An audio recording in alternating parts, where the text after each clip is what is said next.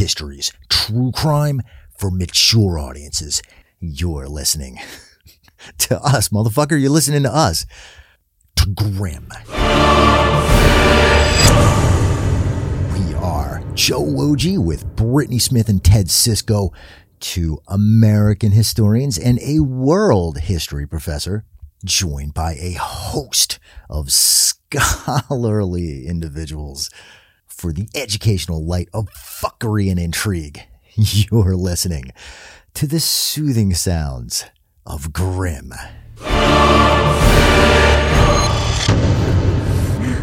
To back up before Rasputin got there, my only question is, all right, so in the last episode we mentioned about Monsieur Philippe, who came, the other mystic, the French mystic. So he had left them actually with some shit. And one of the a couple of the things that he left them with, actually, he gave them fucking flowers, apparently, that Jesus had touched, because they would still be around, right? And he gave them, additionally, a bell that would ring all by itself when shitty motherfuckers came around. Like, these are dumb motherfuckers, but they still have that bell. Where was the bell? Where was the bell when Rasputin got there? That's what I want to know. I don't know, Joe. We don't have documents for that. But didn't you say when he was forced out, he predicted that his successor would be somebody of Russian descent? It would be a new friend to take his place. But he said that it would be somebody to be Russian. Then? But what if it rang? Then you'd be like, well, it's not him. But then he predicted that he was going to be followed by, I mean, I don't know. All these mystics were a little shady anyway. He gave that guy a doctor's degree. You should be a medical doctor. I say you are. Here's a piece of paper. Okay. Back to Rasputin. There had been several attempts. He's not super popular at this point. The war's not going super well. You have a lot of internal dissent going on. And I think it's safe to say... Rasputin's problem is he pissed off all the wrong people. I mean, he pissed off everybody. There wasn't like one group that was in favor of him. The people that liked the Tsar didn't like him. The people that didn't like the Tsar didn't like him. Nobody liked him other than the Tsar. There were like 9 shady people who were in the government that were appointed by Rasputin, who Rasputin got appointed, who liked him. But they were shady motherfuckers in the first place. And once the war starts going bad and a negative reflection goes on the Tsar, then people are like, well... Once his, not popularity, but once his favorability starts to fall, there's no hindrance to people trying to get rid of him. The Tsar's losing popularity anyway, so it really doesn't matter. And I think they kind of read the tea leaves, the people that were around the power. They kind of read like, this is going to go bad and he's going to take the fall, so we'll get rid of this guy too. So. He started to see it himself. He was a very perceptive guy, and he started to see that, well, clearly motherfuckers don't like me. There's a whole lot of people that don't, and predicts his own death. But I think it's based on the fact that he was just a perceptive guy. And he said something about in the letter, to jump forward, not to jump forward too much, but he said in one of the prophecies that he wrote to Nicholas, when the bell rings, I think he was referring to Monsieur Philippe's bell. That or a church bell, one or the other. The other. They had that fucking bell, though. For a perceptive guy, though, when he died, the night that he died, he wasn't very perceptive that night. I mean... Oh, no. No, he saw Madeira. Yeah. Come to my house at like midnight, kind of shady right there. Right. I mean... It's probably a bad sign. Yeah, and meet my wife. I want you to meet my wife when he could have met her several other times. For some midnight cock and cakes. Yes. Well, there's another theory, too. Wait. I was going to say, before we start getting the just details, have to wait until the next episode for that. Cock and cakes coming right up. Sounds like a party. World War I requires a little bit of explaining. It's a complex motherfucker to explain the balance of power leading into World War I and the alliance systems. 1871, Germany unifies belatedly. They're in the middle of the continent, and so Otto von Bismarck, let's talk about Otto von Bismarck and both of the Kaisers. So Kaiser Wilhelm I appoints Otto von Bismarck minister president of Prussia, unifies Germany, and so he does it through realpolitik with war and... It's not me. Sorry. With war and deceptive diplomacy. You always wanted a crowd clapping, so... No clapping yet. Realizing that he needs friends because he doesn't want to fight a two-front war, he makes alliances. This is fucking important. And Kaiser Wilhelm I's son, Willie, of the Willie-Nicky telegrams, William II, drops that shit. So he's partially to blame. Italy's partially to blame, and Russia's partially to blame. They're all selfish for land and power. Is the reason. Bismarck had started what was called the Three Emperors League. I don't know, the Three fucking Mustaches League, I guess. But all of basically the emperors, right? So So Austria-Hungary, Germany, and Russia. Kaiser Wilhelm II, Nicholas's cousin, lets that motherfucker lapse, leading Russia to gravitate to France, which is like the entire thing that Bismarck tried to avoid in the first place. Having two major powers on both opposite borders and then have to break his army in two, possibly, and fight the both at the same time. That's a fucking nightmare. So what they had come up with way before this was the Schlieffen Plan. Alfred von Schlieffen would have been outdated, the plan, by this point in time, but a contingency plan for if somebody fucks up, loses an alliance like your fucking son will. What do we do if we're ever forced, this is Germany, into a war with France and Russia simultaneously? What they come up with, what Alfred von Schlieffen comes up with, is that France is the stronger of the powers, the faster of the powers. We need to knock them out of the war first with our entire full might of the army, expecting that the Russians will then be in Germany by that time, and then they can go fight a defensive war against the Russians. To do this, in short, France is afraid of Germany, so they would have built up fortified towns on the French-German border. So we take our army through Belgium, encircle Paris, just as did in the Franco-Prussian War, and then go fight a defensive war against the Russians, who will be in the eastern part of our country by that point. So this is what needs to be done as far as the Germans are concerned going into the war. What sparks the war is this complex system of alliances. I know this is very complicated, so bear with me. Joe is trying to, because there's what Russia, Germany, and France are doing. They're not even the only ones doing all this complicated alliance work. At the same time, you also have Great Britain and then France, who are also having their kind of reapproachment and are like, actually, and so they're kind of becoming friends in this point too. So I mean, you have that in the background, because so all these, and the British were the only ones that were reasonably normal, because they were sitting back like, everybody chill. Yeah, like we don't need to attack, but you need to chill and respect treaties. But England makes the alliance with Belgium, and that's Belgium's really neutrality was backed up guaranteed by England, by them, and they were like, you have to get out of there, though you're in that motherfucker. They were like, no, this is part of the Schlieffen Plan. We it was can't basically a domino system. Yeah, like if one, you had the Germans, the Austro-Hungarians, you had the Serbians, and the Russians. Because once, and not to get too far into the history, but get into it. Okay. So once Archduke Franz Ferdinand is assassinated with his wife Sophie, which is, I guess you could say that's kind of like the spark. Kickstarter, yeah, as they call it. And that's even jumping. And then they call it Serbia the powder keg of Europe, because they knew if something went off there, that triggered off all the other alliances. So that's why they knew. And when Archduke Franz Ferdinand is assassinated, but the reason why he was assassinated, if you go right before that, what had happened was the Russians were taking land from the Ottomans. The other European powers force Serbia, which had been Russian, to become Austrian. Yeah, they were absorbed into the Austro-Hungarian. Then it's Russian for like months, and then it's Austro-Hungarian for like a really short time. It had been Ottoman prior to that, and I mean, this is like within a few years' time. So, but the Serbians also Franz Ferdinand is there. But the Serbians also wanted their own independence, and what really pissed them off the day they assassinated him was that Archduke Franz Ferdinand came down to what would be Serbia, but now it's part of the Austro-Hungarian Empire, came down to their territory to celebrate the linking of the two, and the Serbians like, oh fuck no, like no, this is not a time for celebration. Like, you're not gonna come down here and celebrate it. We might have to throw a bomb under your car, under your motorcade. The fun thing was that the first attempt on his life failed miserably. Yeah. All right. He actually survived the attempt. Wasn't the guy in like a cafe, and he's like, how is he not dead yet? Well, no, he knew it didn't work. Oh, okay. He knew it didn't work. He went to a cafe and I totally screwed up. I fucked that up. And as he's at the cafe, there's a motorcade coming down with a bunch of people. He's like, what the fuck? He turns around, sees the Archduke. He's like, motherfucker's here. So he comes out. He goes out. He literally steps on the floorboard of the car, reaches into the car with his gun and shoots Sophie first, and then shoots Archduke Franz Ferdinand. He runs away. The Serbian Gavrilo, he was with the black hand.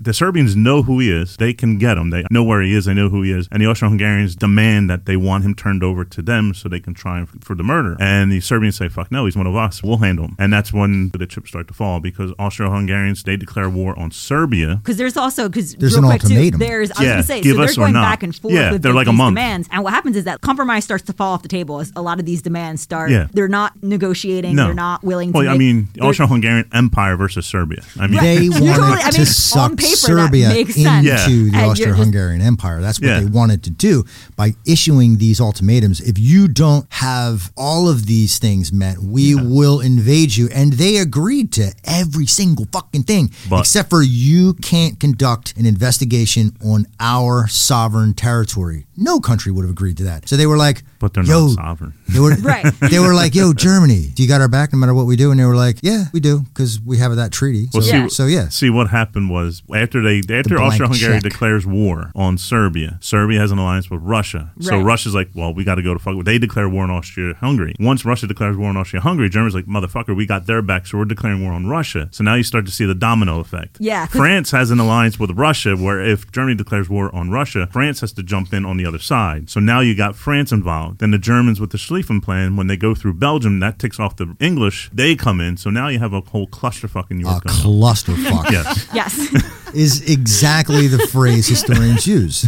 Right. And you were talking about in this room.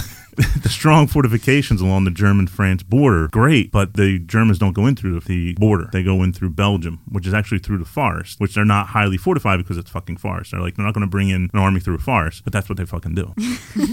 Burning libraries, Yes. terrorizing civilians. Yep. And it's his cousin there too. Dude in Germany sends a telegraph to his cousin in power in Belgium while his army's already going through. Yeah. Can I come through your Yeah. country? He's already coming through. Dude is like, the fuck no, you can't come through my country. Get the fuck out. And then they bog down because there's resistance in Belgium. And then by the time they get into France, the French are like, oh, they're coming through Belgium. Yeah, they had time. Let's to- meet them at Yeah. the Belgian border. And then the British come on down, so they get really bogged down in France. And by that time, now Russia's had enough time to Mobilize their mobilize troops. their So now troops and get to now Germany's like, two what the front fuck? war. Yeah. And there were, do you know, 25,000 miles of trenches dug Yeah. in World War I. Yep. It could have encircled the entire globe. I think it went from Belgium all the way down to Italy. The Alps, Yeah. the English Channel to the Sounds Alps. And there was different trenches. I mean, there was that main trench, but Yeah. there's trenches both back and forth, basically. There were some in Eastern Europe, but the German superiority, just they rolled over those Russians who Yeah, I was saying had the like, Eastern Front was not was anywhere not the same. Yeah, it was a very No. different type of war than Yeah. the Western Yeah. Front of World War I in Europe. they had 2 guys for every gun and pair of boots that they had in Russia. That's how ill supplied that they were, that they sent guys into war without guns, without boots. They were told, well, when people in front of you get killed, You hold the pick up boots their guns and pick up their boots. and grab the boots, grab the guns, put them on, use them. Again, preparation seems to be a theme here. A lack of preparation seems to be a What the theme here. fuck was Nicky thinking he couldn't beat up Japan? Now he's going to beat up Germany? They're the most powerful army that there is in Europe. I know he's got powerful friends, but what the fuck? They abandoned him in the end anyhow. Yeah. Well, They don't even let him live in their country. He loses, he's got like 2 million, over 2 million dead, 5 million like wounded, and plus the civilians, and he loses a quarter of his territory. Loses almost 2 million people in the military, but like 1.5 million civilians that died. Like Crazy numbers. Crazy number. Crazy numbers. High casualties on the Russian. Right. Blood that Rasputin talked about in his letters. I foresee blood. There's some letters we have that we'll read. And ironically, 11 days apart from one another, the Archduke Franz Ferdinand and Grigory Rasputin, 11 days apart from one another, both have assassination attempts. One works, one doesn't. 11 days apart. Interesting. Probably would have been better if it had been the other one. Yeah. If it was the other way around, Yeah. everyone Just wins. saying. Yeah. I mean, I'm not saying it would have prevented everything. But well, guess it wouldn't- it probably would have. Well, I mean, unless they just go ahead and kill him. Like, Yeah. I mean, it was still a powder keg. Yeah. of If we had a alliances. time machine, They still would have Fine. been pissed off, but maybe not to the point of going to war. Right, go but there also back. could have been something else that could Yeah. have been a spark that. Yeah, there could have set been a everything spark on another fire. time. if we could have put It would have been Rasputin that in that motorcade, and who drives in an open car anyway? All these fucking grassy knolls all over the Kennedy. place, right? Right. Kennedy, but not following. Apparently, a lot of them. He didn't learn his lesson either. And he was warned about it Right, as well. he had so. a lot. Yeah, he had a lot of warning. Yeah. For that, right? Look, you got to get a good photo though. Yeah. Right.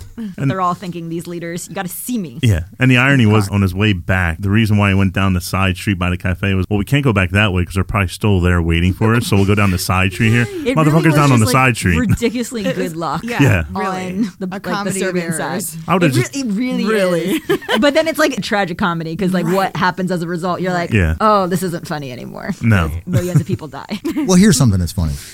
There you go. Who would drink who under the table? Uh-oh. Rasputin, Benjamin Franklin, Sir Winston Churchill, or Ozzy Osbourne. Ooh. Oh. That's Nah, like Rasputin, I the think. ultimate historic drinking team. Yeah. That's like your all-stars right there. That's like your all-star whiskey pong team. Bunch of middle-aged frat boys. There you go. They never made misogyny look so good. Old-timey misogyny. Did they all have like different preferred drinks? Yeah. Like Yeah. different Probably. drinks? Madera was Franklin's. Oh, Ozzy and was- Rasputin's too. Yeah. Ah, yeah, they're a good team. Yeah. Ozzy was basically any alcohol and also drugs. A lot of drugs Yeah, for a lot of Ozzy. drugs, yeah. I think Ozzy was more drugs than Yeah. alcohol. Right. Sir Winston Churchill, what did he drink? He drank at Parliament, though. Yeah. I don't know what he drank though. I don't know what his drink of choice I'm going to was. guess whiskey. Yeah, I was gonna going to say like a whiskey, scotch but or something. Yeah, I would guess. But that's an educated guess. yeah. We call that a hypothesis. All right, let's go. Fuck, marry, kill. Ted! Brittany shoot me daggers. Benjamin Franklin. We just ending every episode that way. And for our next. All right, here, I got one. Uh-oh. Oh no, right. this wasn't it's an not- invitation to start. It's not fuck, marry, kill, but Brittany, No. you had to kiss a historical figure Ooh. from the Russian period Ooh. for 9 seconds. You got to touch their face. You got to look in their eyes. You got Is this tongue or no tongue? You got to 9 seconds. Is this tongue or no tongue? Like a real kiss. A little bit of tongue. A little bit of tongue, okay. kiss. Leon Trotsky, Oof. Rasputin, Gavrilo Princeps. He's young. Yeah, he's only young. 18 He's or the youngest 19. of them. He's got tuberculosis, though. Ugh. No. Leon Trotsky might have an ice Yeah, I pick was in going his to neck. say. That comes later. You have to go to Mexico to kiss him. Yeah. He's got an ice pick in his head or his neck. Well, not I'd probably Ted. Who would you corpse. kiss? Ted, who would you kiss Rasputin? I would kiss No. Rasputin. No. All right, he has dirty peasant So teeth, but gross. No, his That's beard disgusting. with the shit in his beard. Smells Fuck no. so No. bad. we got one with an ice pick. And Prince has got But that's his TB. corpse at that ice pick. Right. He's Yeah, but literally that's at dead the that end. point. Yeah, you're talking These are my Trotsky rules. with the ice pick or without the ice pick? He's got to I'm not have playing by he's- your It rules. changes the answer. He has to have the If ice it's with the ice pick, can you hold on to it as you kiss him? Or I feel like you have to. I think that's actually. You can hold the that's ice pick. requirement. there you go. You could wiggle it around. All right, how about we throw Vladimir Putin and Oh, jeez. Comrade Yusupov. We should throw them in there. We haven't gotten to Yusupov yet, so we can't actually put him in there until everybody knows who he is.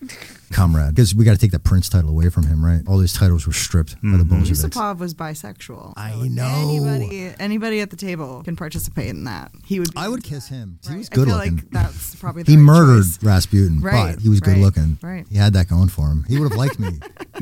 Oh, would He he? would have liked it. Might be a little probably- longer than 9 seconds. Probably wouldn't have. He's probably out of my league. He was. You don't have a beard, but he had the goatee going for it. That might be. He was the wealthiest man, I think, in Russia. He was wealthier, his family, than the Tsar's family, the Romanovs. Yeah, he's not in my league. His wife was relation to the Tsar anyway, right? Niece? Yeah, Yeah. the Tsar's niece. Yeah, is, Tsar's yeah. niece. Irina, including Prince Felix. No, we're not answering any of that. Nope. Brittany stays silent. Better. Are we ready for his murder? Yeah, we did the whole Murder. war, so.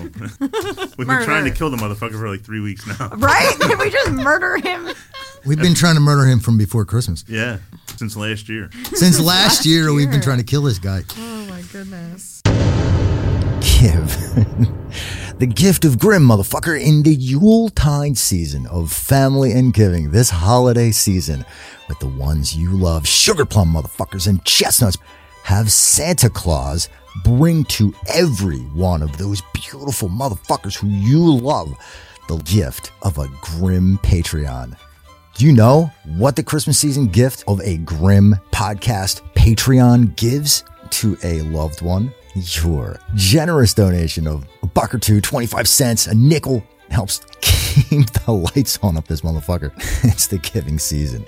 12 or 25 cents not only will fill a motherfucker's heart full of joy and help us to bring more of this free content to you that we work so hard to bring, but we'll open all of our Grim archived back episodes, a bunch of interviews from the United Kingdom that I've done. We're finding a hell of a time finding the time to edit because we've got to have these actual jobs that we do to keep the lights on. And your pennies and dimes can help find an editor for us for that. And some very sporadic meet and greet, grab beers with us sort of thing with all of us from the show together with us, with you. Sometimes themed for Christmas, magic, voodoo, love, classic events from the past, and specialty Patreon first or Patreon exclusive themed events. Our first, we've never done it before sort of thing. We're going to dress a motherfucker up like Dolly and James Madison, the father of the Constitution, fourth president who fucking hated Ben Franklin, drinks with the Madisons for Christmas, if we can get it together. Traditional Christmas wassail, a bunch of us from the show, Christmas founders, dress motherfuckers up like Dolly and James. Make it a success, and there will be more. We're looking at the month of January. Gift your support of the show to someone you love for Christmas, and come and see us right after. We do put an incredible amount of time and resources into the show. Brittany and myself and Ted, cast of a dozen recurring professionals, master's degrees and PhDs, mostly, none of whom gets paid a penny.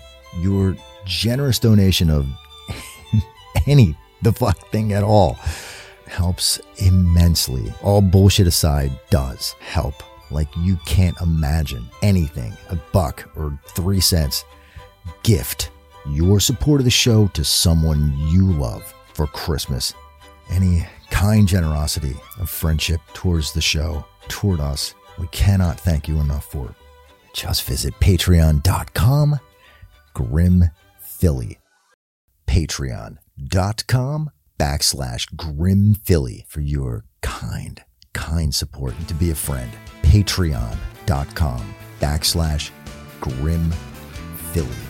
This man just gotta go, declare his enemies. But the ladies beg, don't you try to do it, please. No doubt this Rasputin had lots of hidden charms. Though he was a brute, they just fell into his arms.